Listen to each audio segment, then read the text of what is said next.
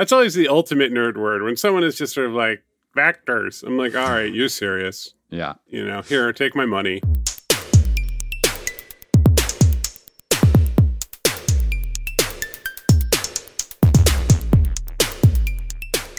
Satisfy the protection of your continuous integration and deployment workflows with cloud-native application security, part of Trend Micro Cloud One.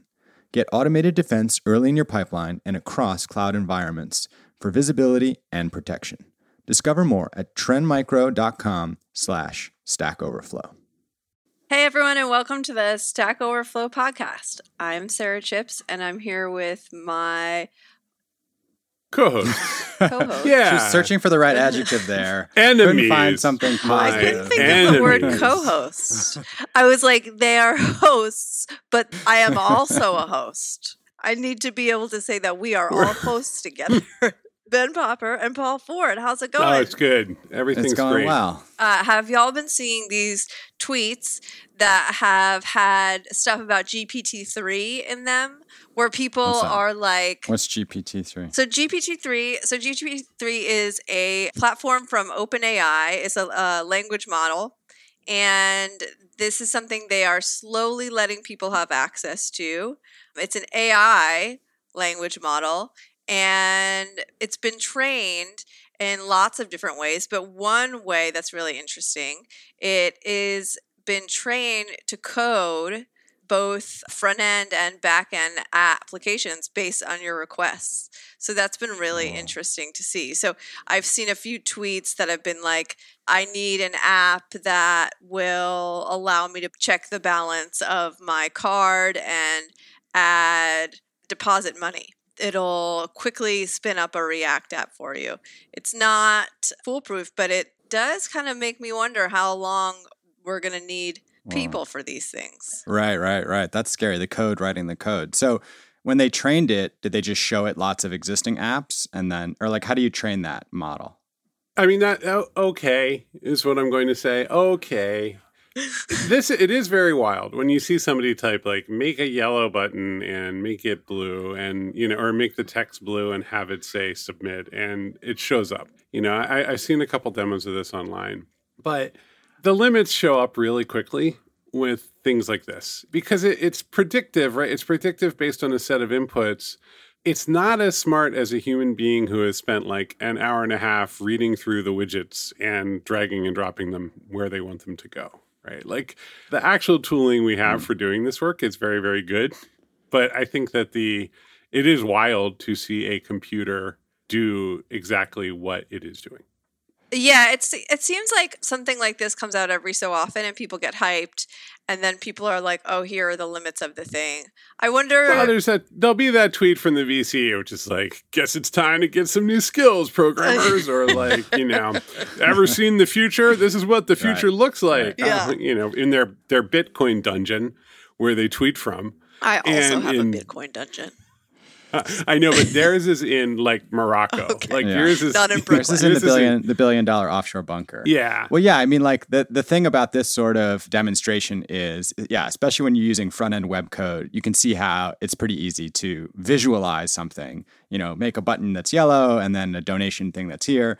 The difference with that is like you can't then say, and now securely connect this to my banking backend. Like that's requires a human still, right? Like it can show you what it wants to do, but it can't actually integrated into a system. It looked like it was also setting up a back end, like a simple back end. I think it can do simple things. I had a pretty disappointing weekend because my personal website is way, way out of date.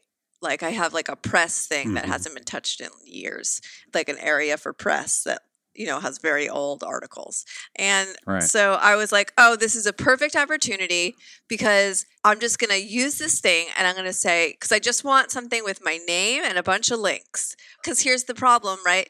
If I do that, I mean, it's not going to take me that long, but I have to center text on a web page, which is really annoying. So I was like, this thing will be able to center the text. So I went online this weekend because I had seen all these videos and it turns out not everyone can get access. You need to request. And I was like ruined. My dreams of redoing my website are ruined. I mean, I do feel like even as a way of getting people excited about what code can do, if you can say like, speak what you want the website to look like and it appears before you, and then talk out your changes and see those changes happen, that's pretty awesome. This totally cool in GWiz. Like the person typed a table of the richest countries in the world with the column names, blah, blah, blah. And it's like, it kind of made it. And I'm like, all right, that's cool. You couldn't do that before. Like 2 weeks ago, no one could do that. I don't know. I am very suspicious of giant AI models because the data kind of is a big blob. Yeah. Whereas I love stuff like Wikidata, where if you learn how to query it, you actually have some sense that it's coming from an understood source and you can track stuff back. Right. I don't know. It is making interfaces in seconds that would still take minutes to build. Right. Right. So like, you've gone from having to write the HTML code yourself to a drag and drop WordPress site to just saying what you want it to look like and it spins it up. But then you kind of have to fix it. Then you kind of have to mess around and edit it. But the reality is like, it's kind of like you teach, it to play Go, and after, the first time it learns to play Go, and then in a year it's really good, and then in 3 years or 3 weeks, if you're training it on 3 million machines, it's like the best Go player in the world.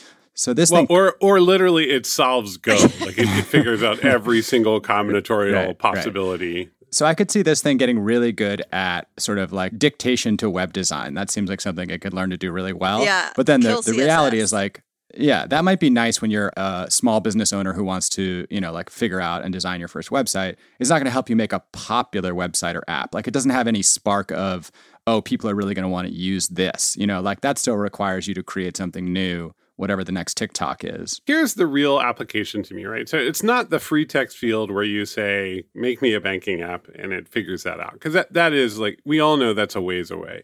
But what is this really? It's like that when you're typing into Google and it tells you what the suggested searches are, because those are coming out of a big model that's like this, right? So it's predictive. So if you were using this to build software, what you could do is say, I would like a rectangle that, or I would like a form, and it would kind of know all the kinds of forms that are really typical. And so where this is really attractive is if your SDK or your widget library is enormous, which is, a lot of big business systems or a lot of things that we do online, like they're really kind of big, like, social integration widgets or certain kinds of, modal boxes or whatever. Right. You could start typing that out, and then it could say, "Oh, well, they're saying I would like and there's like 40,000 things that could follow. So let's give them the most common." And then they you type the next letter, and it sort of narrows it down. And so what it can do is give you access to a really, really big catalog of objects, and then give you tools to customize those. Yeah.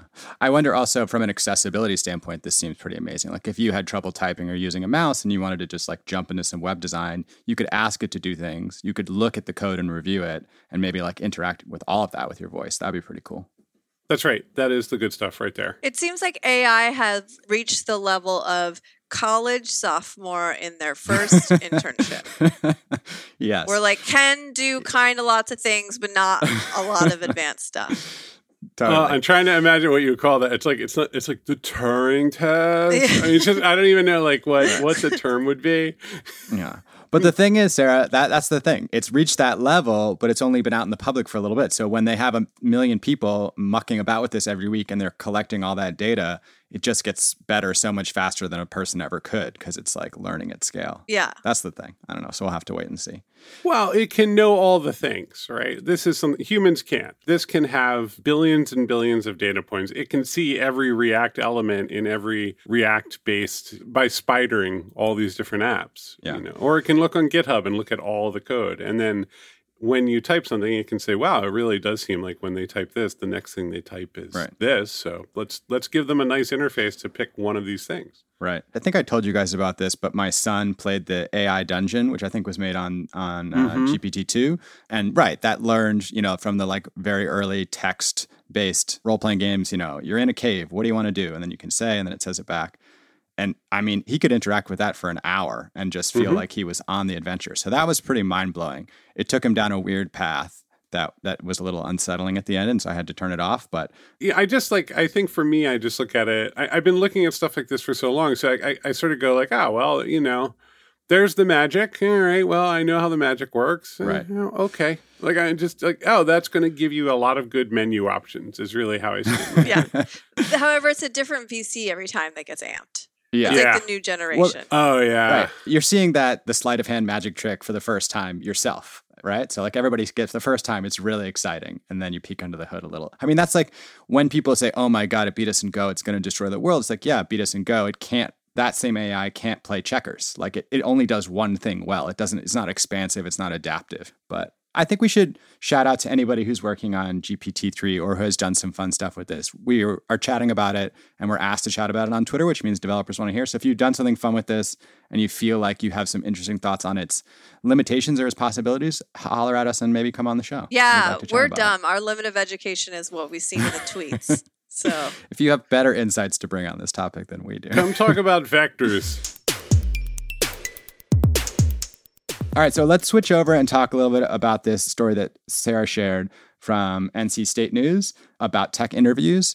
All right, Sarah, I read this article too. Let's do a little role play here. I'm going to, here's what I want to do. I want to interview you and I want you to be like a really together programmer who is really good at dealing with stress. And then we'll switch. I'll be the interviewer. Hey, Sarah, this is the part where we like to do a little whiteboard test. oh, great, man. I'm hyped. What's up, man? I've been doing this forever. Let's see you. Let me give you, what's your favorite whiteboard marker color? Oh, man, I got to go with purple. Awesome. All right, here we go. Another purple one for the purple crew. Okay, great. Let's get on that whiteboard. Yeah. And I know knew what? you Can guys like just, purple. You look like a purple kind of guy. Yeah, can you give me a little, what do you call it there? Like a quick sort algorithm? Maybe do that in, I don't know, Assembly C, or one of my faves, like, I don't know, not Python. Oh, man, I'll do C. I could do with both hands tied behind my back. Oh, my God. Whoa, purple crew with the marker in the mouth. Yeah. Dudes, Watch get in me here, do check this out. I've done this. I do this every day. This is what I do all the time. Sarah. Awesome. You have got the job, my bro. All right. So that's the boy, that person crushed it. They did a really good job. They got up there and they put really the purple did it. marker in their mouth. Honestly, I didn't even see them do the algorithm. It just worked out Yeah. great. All right, now let's switch. I'll be an interviewee, but Okay. maybe a little more on the nervous side. Okay. Hey, Paul, welcome. Glad you could be part of this interview. Yeah, hi. Oh, boy, I was up late last night. I was doing a lot of interview prep. Oh, wow. Okay. All right. You're prepping for this interview? Yeah, I mean, it's just like it's a lot to hold in your head, but it is. I'm really excited about this role. Oh, okay. Well, hopefully, this is going to be just your basic everyday stuff. So, Cool. yeah, Cool. yeah. Hopefully, you didn't do too much prep because this is the kind of stuff you're going to be doing every day. So, have you played the game Checkers? Yeah. I mean, when I was a kid, sure, I did. This isn't real. This is like for a banking system, so I didn't think about that. But sure. Yeah, well, we we run into different problems every day. So here's what I'm going to need you to do. I want you to, so I don't know if you have anyone in your family that you have like a grudge against, but I want you to build a checkerboard and simulate a checkers game with someone that you maybe have some emotional issues with. And I want you to let them be the stronger chess player for most of the game and then beat them in the last 10 minutes. And we have about 20 minutes for you to set this up. And we're asking you to do this in assembly. Wait, you said chess and checkers, and then you said, okay, hold on. Hold on a minute. Well, you could do chess if you want to. That's fine. Yesterday I had someone do an entire chessboard and the pieces were actually looked like their family member. So I thought that was neat. That's why I put that in there. Okay. So wait. So first of all, a board it's 8x8, right? I mean, yeah. Yes. Okay. Yeah, 8x8. Yep. And then, Yep.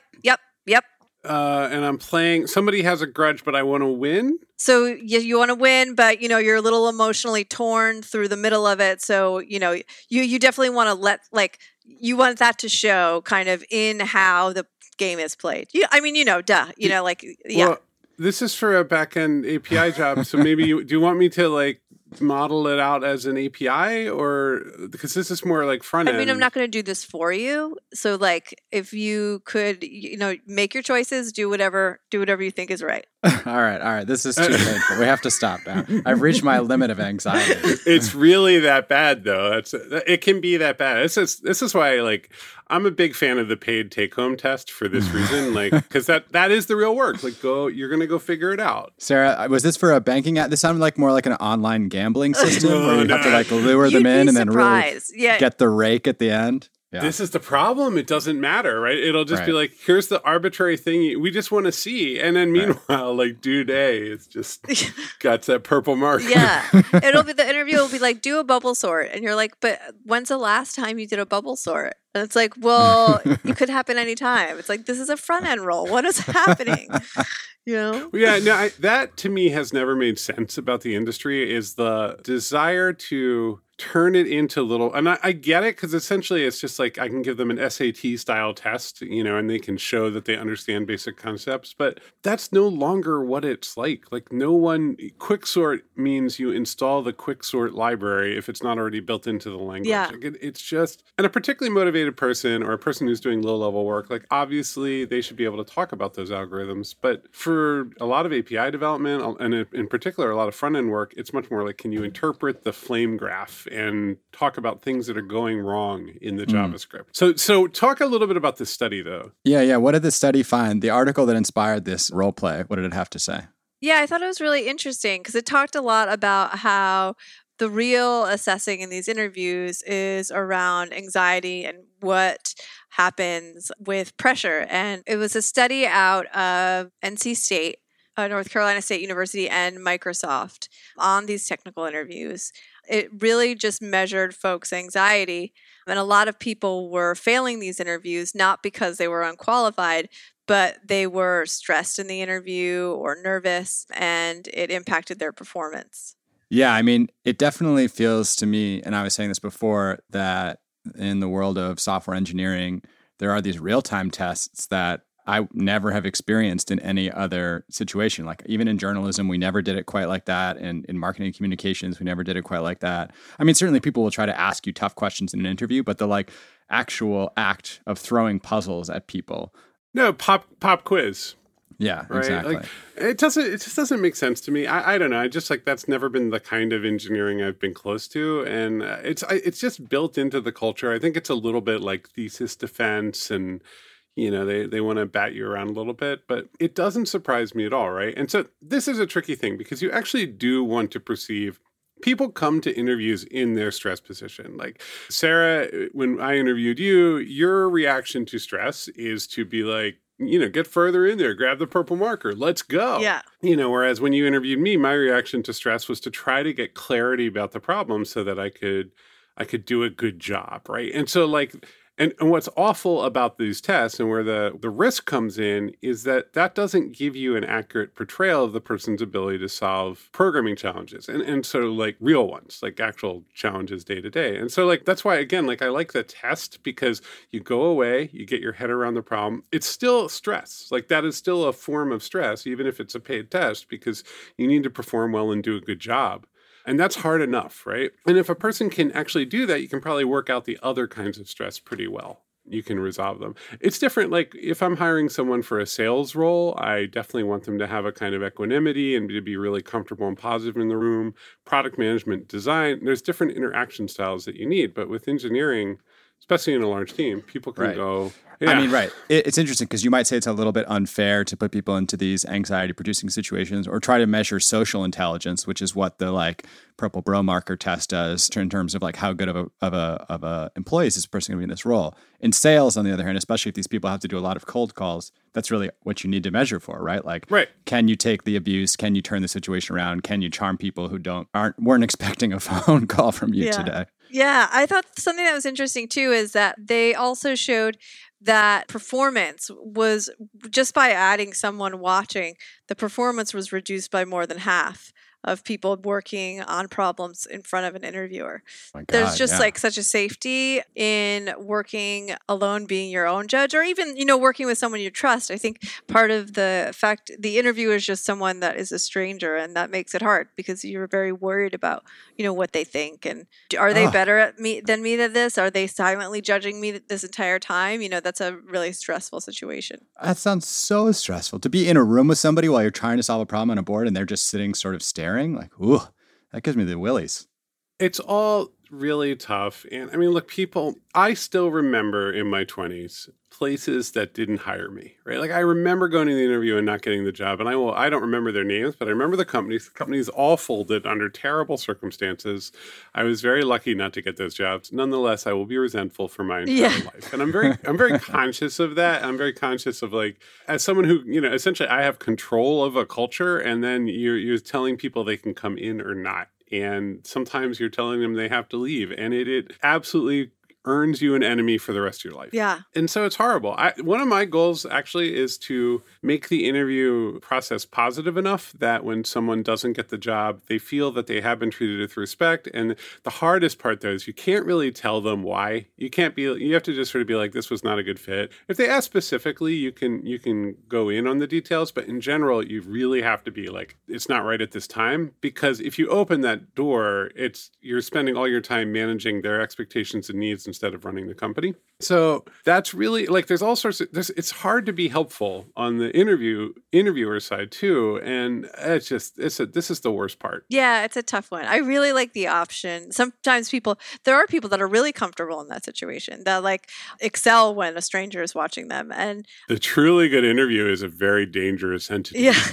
Yeah, I like giving people the option of demonstrating to you that they are good coders in whatever way that works for them. Yeah. So anyway, all right, good. So what should we do, Sarah, if we're interviewing and we're aware of that anxiety? What do you think? How should we start to factor anxiety into our interview process? Well, I think I've seen good interviewers and bad interviewers. What I've seen about good interviewers is just like encouragement. Right? Like the idea that it's a stranger and being aware that you're a stranger, being aware that that might be uncomfortable and being aware that people, are worried about what you think, just being really supportive and, if they run into something like a mistake, being like, oh yeah, man, I've totally been there. I totally get that. And, just being in a place where we're focusing on the comfort of the person who is, blindly showing you their skills, I think is helpful. What about you? What do you think is beneficial in this situation? Look, I actually think that having the script is pretty good because it allows you to compare person to person over time and make sure that you have a pretty good process in place. And the script is not like you're reading it, but like what are the 4 or 5 things that you really need to know? I don't interview many engineers. I interview mostly product managers and designers because it's more about client-facing work in my life. But the basics are all the same. The one thing that I've really worked on is making sure there's a few gotchas in any interview, right? And where you're just kind of looking for real risk points. And what I've tried to do is make sure those are offered very gently and conversationally rather than kind of as these shutdown moments where there's no escape, right? So sort of like, oh, okay, well then what happened? What happened? A big one for me is what artifacts do you produce when you're working? Like, and if somebody's like, well, I don't really think about that, or if they really go into word salad, that worries me because like I need a written culture wherever I am. Like I need people who are making things and can describe that like, well, we do the pull requests or I do these, big product requirements documents. Those tend to be in Google Docs, but actually there's a lot of diagrams that help people along. And I end up presenting a lot of it as a deck. Like once I hear people talking about actually making the things and how they talk about them, I chill out a lot. And if I don't get that answer, though, I don't want to set them up for like 15 more minutes of total despair. I'll just we'll go on to the next thing. Right. I mean, I feel like I could see how this requires like a sort of extra effort or a better process on the part of the interviewer, which is to say, when you're interviewing somebody for a job, if they're confident and they're conversational and they can, sort of respond to you in a way that makes sense, then you can start to assess maybe their skills or at least their thoughts on certain problems or situations. If they get nervous, it's sometimes they go into a word salad just because, like they're feeling anxious, and it's hard to actually assess how, strong of a candidate they would be. And so you as an interviewer, like you're saying, Paul, would have to do some maybe extra work of getting them on a different path, distracting them and putting them back in a place where they feel safe to figure out if this person is a great candidate. But often if you have a lot of people applying for the same job and you want to get through 50 resumes, you just go with the people who you have a good conversation with, because you're able to at least glean what that person is capable of. Well, this is where you need a protocol. This is why we have HR, right? Like you do 20-minute phone screens to make sure that this person has like a good baseline communication pattern. And like there are ways to make sure that time is being spent wisely. I have to say too, what's hard about all this is that the stakes are too high. Like it's high enough just to get a job, but now it's like, I'm also going to be giving you your health insurance. And, it's just sort of like, there's just too much associated with the job. So it gets so serious. And everybody, people are really pinning their hopes on that conversation. And so they're really, really anxious. Should we hit up a lifeboat and call it a day? Let's call it a day. Good. All right. So this one this one didn't hang out for too long. It hung out for 3 months. Okay. And the question came with an entity diagram showing the database. I mean, it's good stuff. Good stuff in this question. And the lifeboat answer is really long and explains double entry accounting, shows transactions, expands the data model. Wow, this thing is colossal. I encourage I feel like I have a business going to degree sit and read just this. after reading this. It gets down to the SQL. That is really good. So what a thorough answer. all right. So good job. Answered by Performance DBA. Performance DBA. Great.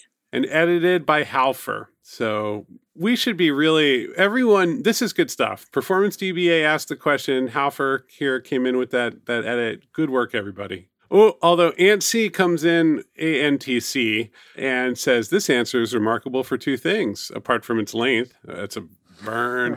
There are no citations to established practice/textbooks, and the design of a business transaction as a single row is not used by any ERP or accounting package. So you know what? A lot of voices in the room, There's no badges for backhand compliments on Stack Overflow, y'all. Sorry. Oh, can you imagine? That would be the whole, bam. What would it would just be like the back of a hand, like the opposite of the thumbs up emoji, just like a little hand. Yeah, somebody swinging a tennis racket backhand. All right, well, thanks for listening. If you have thoughts on any of the topics discussed, you can hit us up at podcast@Stack Overflow, or you can find us on social media. I'm Ben Popper, the director of content here at Stack Overflow, and you can find me on Twitter @BenPopper. Awesome. I'm Sarah Chips. You can find me on GitHub as Sarah Joe. And I'm Paul Ford. You can find me at FTrain on Twitter.